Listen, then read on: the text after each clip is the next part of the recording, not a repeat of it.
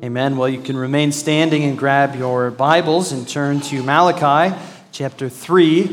We'll be reading through verses 6 through 15 to close out the chapter and this second to last study of the book. Malachi 3, 6 through 15. Hear now as God speaks to you through his holy, inspired, and life-giving word. For I, the Lord, do not change. Therefore you, O children of Jacob, are not consumed. From the days of your fathers you have turned aside from my statutes and have not kept them. Return to me, and I will return to you, says the Lord of hosts. But you say, how shall we return? Will man rob God? Yet you are robbing me. But you say, how have we robbed you? In your tithes and contributions. You are cursed with a curse, for you are robbing me, the whole nation of you. Bring the full tithe into the storehouse, that there may be food in my house, and thereby put me to the test, says the Lord of hosts, if I will not open the windows of heaven for you and pour down for you a blessing until there is no more need. I will rebuke the devourer for you, so that it will not destroy the fruits of your soil, and your vine in the field shall not fail to bear, says the Lord of hosts. Then all the nations will call you blessed, for you will be a land of delight, says the Lord of hosts. Your words have been hard against me, says the Lord of hosts.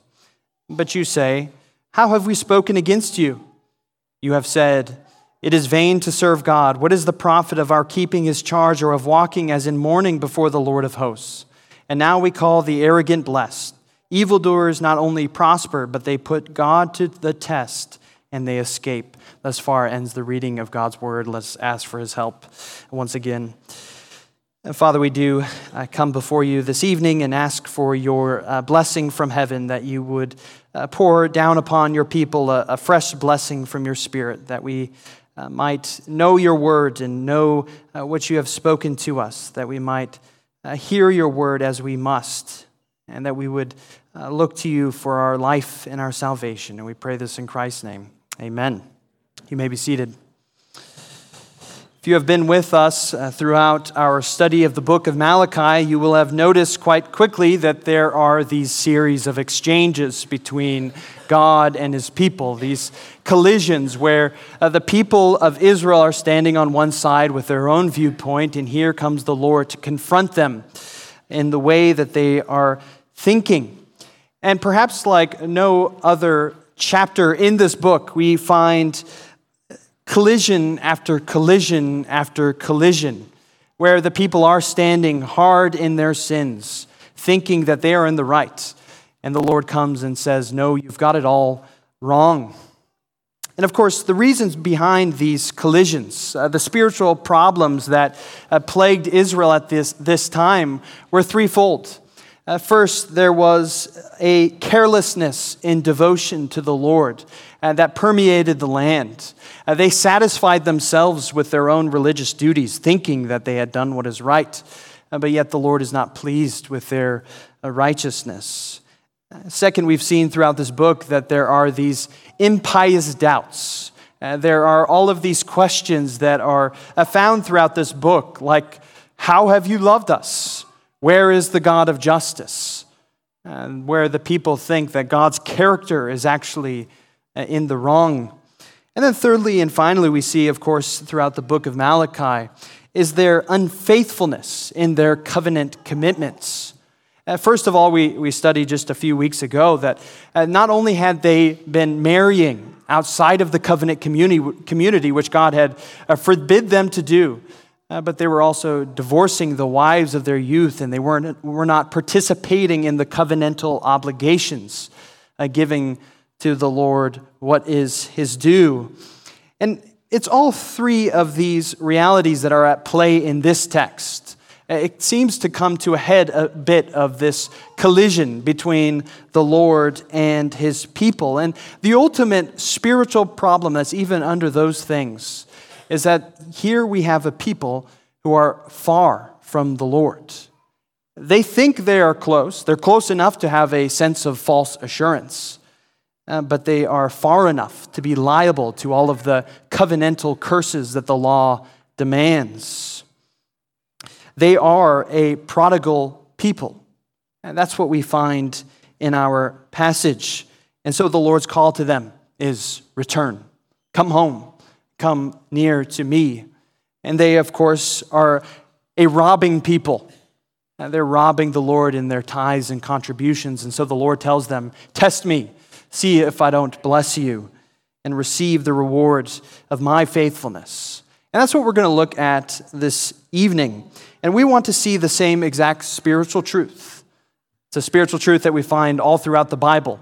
And we even find that in Psalm 95, where our call to worship came from. Do not harden your hearts. And that's what the people of Israel had done.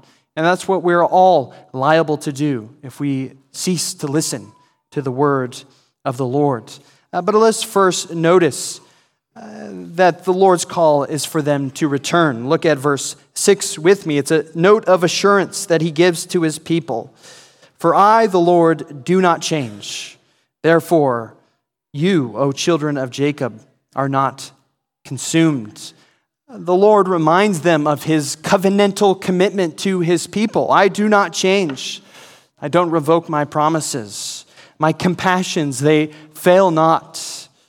And this is the whole reason why Israel had not been carted off to some nation and been forgotten forever as a nation. It's because of the Lord's promise does not change. Now, to the people of Israel who are hardened in their sins, it seems as though the Lord has changed. His blessings seem slim. His curses seem fierce. The justice system that they once relied upon seemed to have changed as the arrogant and the evil and the wicked are all prospering while the righteous suffer. And so they think, of course, that the Lord's love had grown cold for them. And that's how this book starts. How have you loved us? The Father says, I have loved you. But what we want to see here is that the Lord is telling them, you are reading providence all wrong. I do not change. I cannot change. It's essential to my character. It's a theological term that we call immutability of God. He is unable to change. He couldn't change if he wanted to. Of course, he can't and he doesn't want to. But this is why Israel had not been consumed. And this is why they haven't been erased. It's not a failure of justice from the Lord, but it's a failure of their own perspective. They have failed to see that their own sins have got them into this position. God is as angry at sin as he always has been and always will be. He does not change.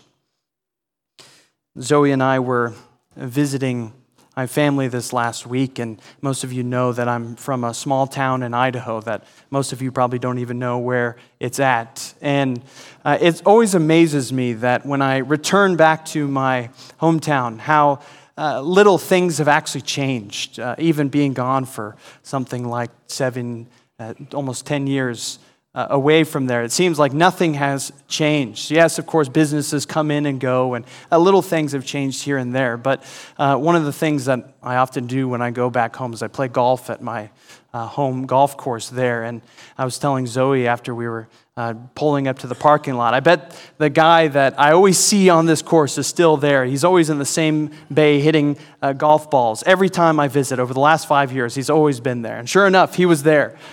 Things don't change. I don't think his golf swing has changed either from the last 5 years.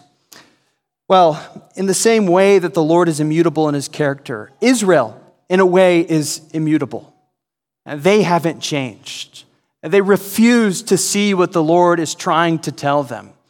Things are going just as they have always gone. You could visit Israel 200 years ago. You would find the same spiritual sins. You could go there 200 years from now. You would find the same spiritual sins. This is what the Lord is calling out in verse 7.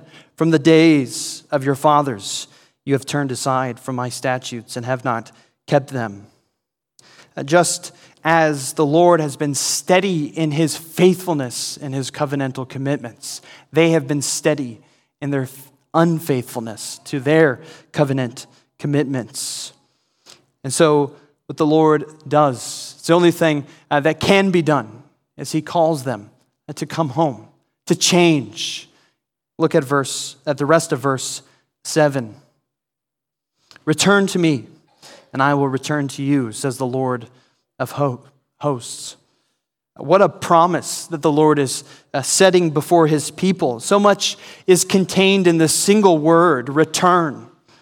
It's the Old Testament word for repentance. Return to me, and I will return to you, says the Lord. It's the word that we could sum up all of the prophetic message from Isaiah to Malachi, all in this one word. Return, O Israel, come back. Renew your commitments to me. Quit your unfaithfulness. Quit thinking that my character is somehow changed, that somehow I have approved of evil. Return to me. He's saying to them, you don't need to live as strangers anymore. Yes, you think you're close, but you're really estranged from me.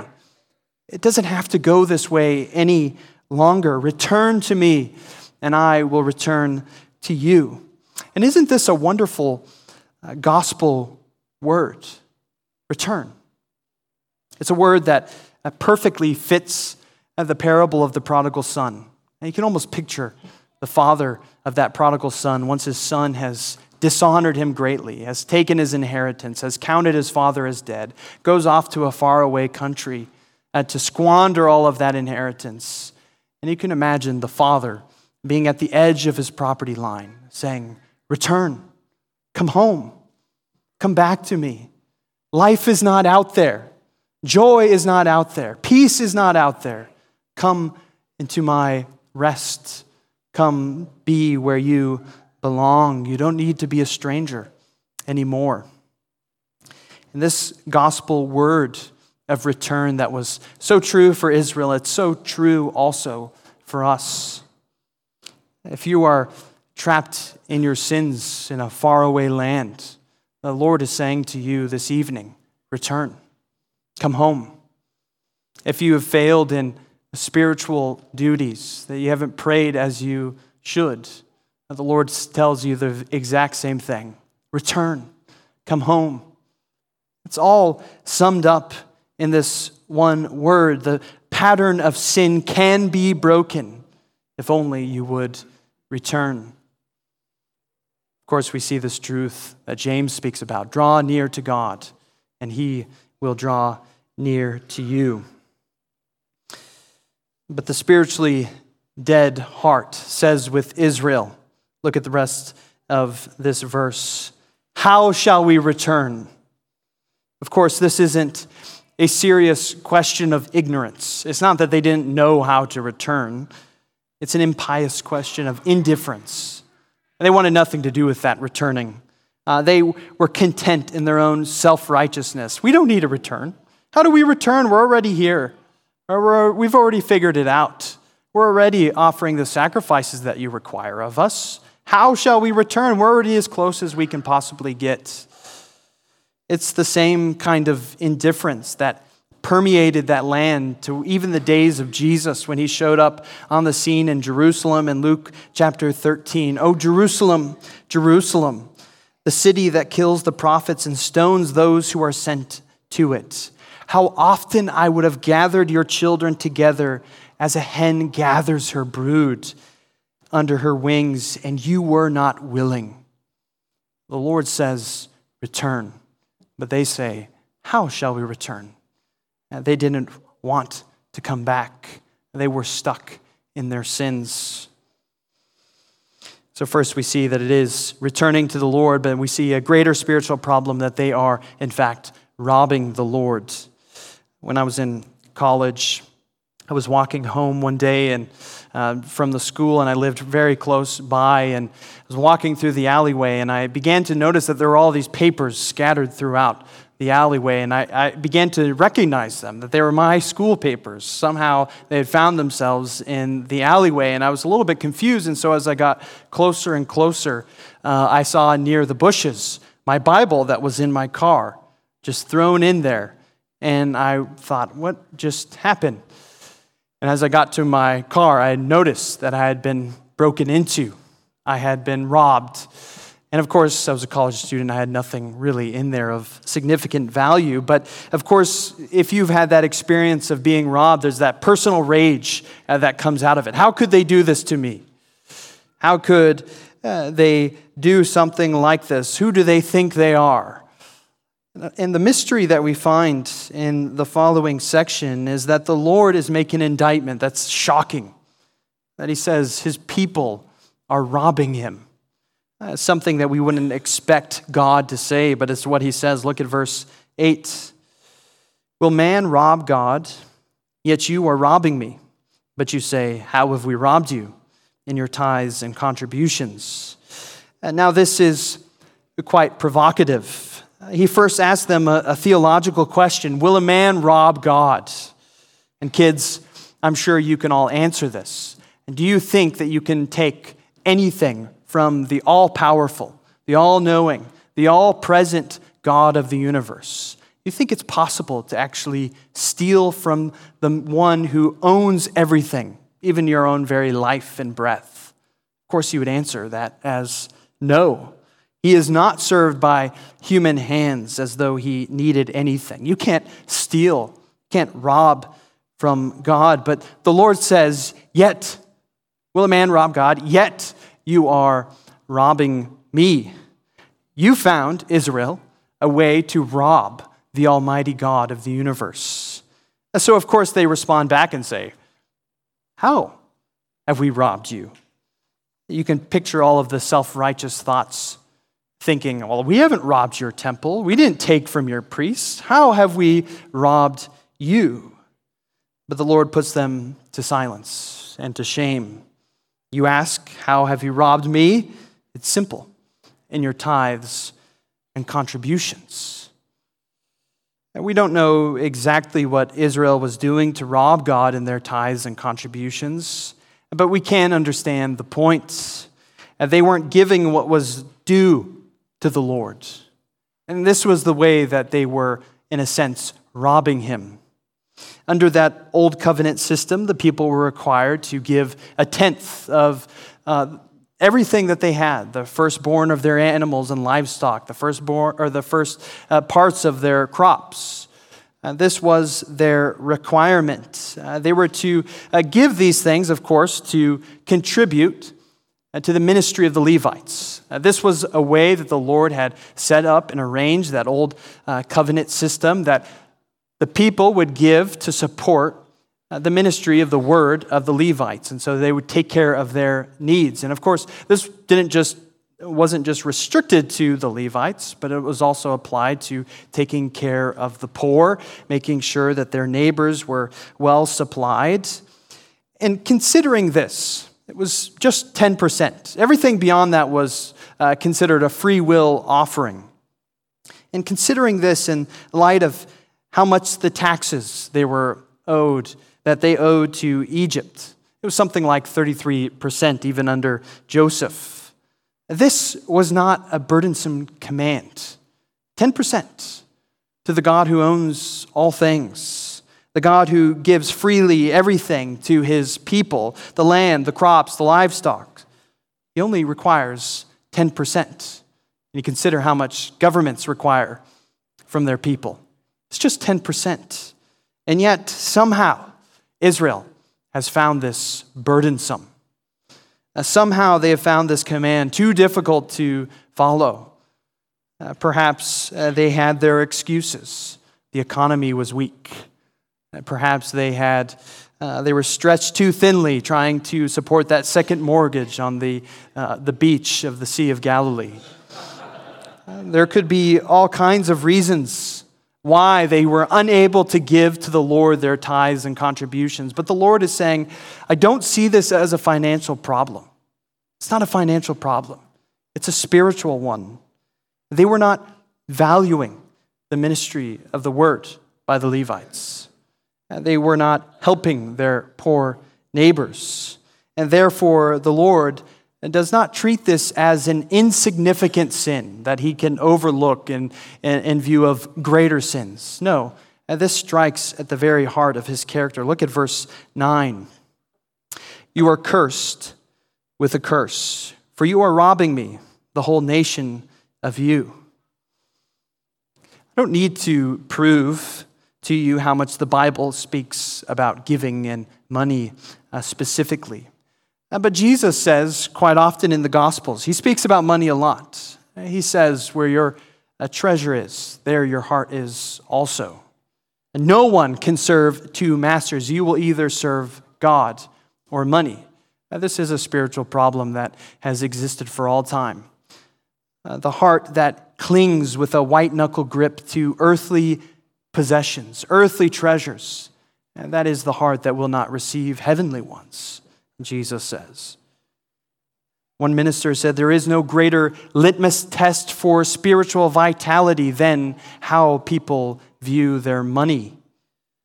And this, of course, is not to say that it's just about giving the most money possible, that the person that has the most money to give, they're the ones who are in the right. Consider the widow and her 2 mites. But the Lord does care about his people's pocketbook. Nothing is left untouched in our lives. He does require his people to give freely, to give charitably.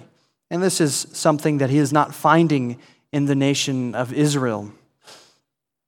I heard a story recently from a pastor about a campus ministry group where the students had questions that were actually quite easy flashed before them on a kind of a projector screen. And the questions were just true and false questions. Jacob was Esau's brother, true or false? Of course, everybody's going to answer quickly. Isaac was Abraham's son, true or false? Adam was Cain's father, true or false? And then the last question. Take my silver and my gold, not a mite would I withhold, true or false? You can imagine everyone wasn't as quick to answer that question. But I think the Lord would have us answer that one with sincerity, saying with our hearts, true. Everything I have belongs to him. He has given everything so gracious to me. It's the least I can do to support his work as he has required me to do. Now, lest we think improperly about what is going on in this passage, that the Lord is needy and somehow suffering because of the lack of tithes and contributions of his people. Notice next how it's the people who are missing out. It's not the Lord who's missing out. It's the people who are missing out on the Lord's reward, his blessing. Now look at verse 10. Bring the full tithe into the storehouse, that there may be food in my house, and thereby put me to the test, says the Lord of hosts. If I will not open the windows of heaven for you and pour down for you a blessing until there is no more need. Now this is quite a famous passage here by prosperity preachers who try to use greed to say, well, if you give enough to my ministry, the Lord will bless you tenfold. But of course, you can notice here that the aim behind the Lord's charge here is not financial prosperity. He's not saying, here is a quick way to get rich if you just give a little bit to this ministry and you call this 877 number. No, the primary aim is that they would be a spiritually blessed people and that they would have the Lord's smiles upon them. And what a challenge the Lord is giving to his people. Bring the full tithe into my house. Honor me in your giving and put me to the test. You know, we're commanded not to put the Lord to the test, but here the Lord is saying, put me to the test. See if I won't bless you. See if your needs are not taken care of, that everything that you think you need in your life, if it's not fulfilled. You see, what the people were missing out on was the Lord's blessing. Consider the character of the Lord contained in this verse. He is unbelievably generous with his people. He doesn't wish to see his people suffer. He doesn't find virtue in very poor people giving everything and suffering because of it. And no, he wants to see his people devoted to him and being blessed because of it. And not only does he promise to bless them, but he also promises to reverse the curse and that he has set upon them. Look at verses 11 and 12. I will rebuke the devourer for you, so that it will not destroy the fruits of your soil, and your vine in the field shall not fail to bear, says the Lord of hosts. Then all nations will call you blessed, for you will be a land of delight, says the Lord of hosts. All their present problems, and the fact that they are diminished as a nation, the fact that they are seeing perhaps famine in the land because of the curses that the Lord has sent upon them, all of them can vanish in a second if they would only quit robbing the Lord in their tithes and contributions. So simple. Nothing extraordinary that the Lord requires of his people to receive this kind of blessing, this kind of reversal of the curses that they have been experiencing. But as you will see, the text goes on to show these people, their hearts are hard. They will not hear the Lord's pleas, his entreaties to them, but rather they stick their hand up and say, no more. Look at verses 13 through 15. Your words have been hard against me, says the Lord. But you say, how have we spoken against you? You have said, it is vain to serve God. What is the profit of our keeping his charge, or of walking as in mourning before the Lord of hosts? And now we call the arrogant blessed. Evildoers not only prosper, but they put God to the test, and they escape. You see, they've missed the point completely. The Lord is holding out his blessing to them and saying, test me, see if I will not grant you everything that you need according to the riches of my grace. And they say, what profit is it to serve God? The arrogant are the blessed one. The evildoers are the ones who prosper. The Lord graciously woos them, calling them to return, and they just stubbornly say, how shall we return? They shrug their shoulders. They say, what is the Lord trying to say to us? And then the Lord, of course, we just saw, firmly rebukes their robbery of him. And they say scoffingly, how have we robbed you? I hope you see the contrast here between the people and the Lord. His character is firm. It's fixed. It's final. He's gracious, way beyond gracious to his people. They don't deserve this kind of mercy, and yet they just stick their hand up and say, how have we robbed you? The arrogant, the wicked, the evildoers out there, they're the ones who are profiting while we're vainly serving God. There's no benefit in the Lord's service. I hope you notice at the beginning of verse 13 that it says the Lord calls them out by saying, your words have been hard against me. You know, that's the same word that we find in Exodus 7:13, when it says that Pharaoh's heart was hard against the Lord. The Lord is full and free, never changing, but ever blessing his people, all the while Israel is empty and poor, never returning, but always storing wrath for the day of judgment. This was the plight of the people at this time. They were a stiff-necked, hard-hearted people that would not be moved, would not be molded by the word of the Lord. Friends, this is what sin does. This is exactly what sin does. It so greatly blinds spiritual sight that you can walk away in pride and arrogance thinking that God is in the wrong while you are in the right. And that somehow his character is lacking while your character is firm and fixed. Sin so deludes the mind into thinking that independence is the way of blessing while serving God is vain. Remember the Lord's character in this passage. He changes not.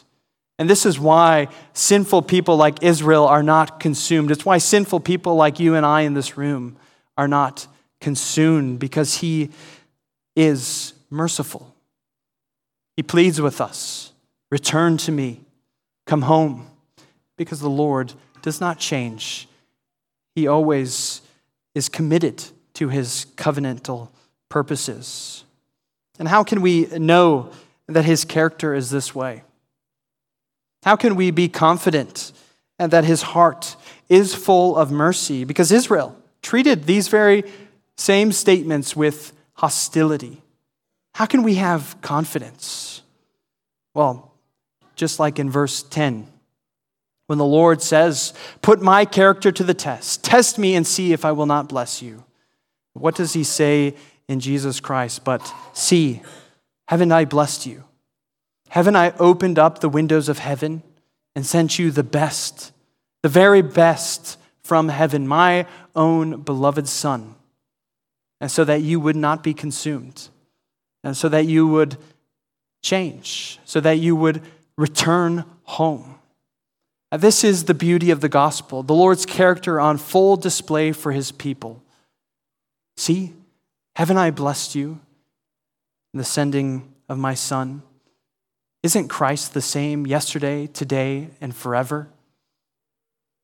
Won't he not care for his people? And will he not watch over his people? If he did not withhold his very own Son, how will he not graciously give us all things in him, is the logic of Paul in Romans 8. His blessings have been opened to us. But are we closed to him? Are we resistant? Are we hard-hearted, thinking that there's a better way out there than serving the Lord? I hope that's not the case for you. I hope you have been able to see with full assurance that the Lord Jesus Christ is the same yesterday, today, and forever, and he is faithful to his promises. Let's pray.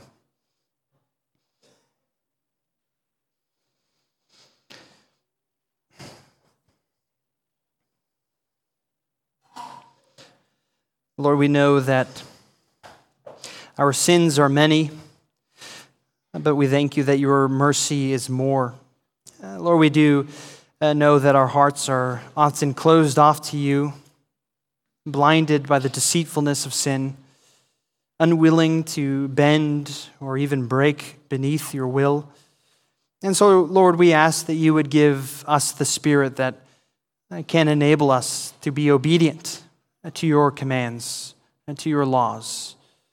Lord, may we have full confidence that our Lord Jesus Christ is our compassionate and merciful Savior who does plead with us to return.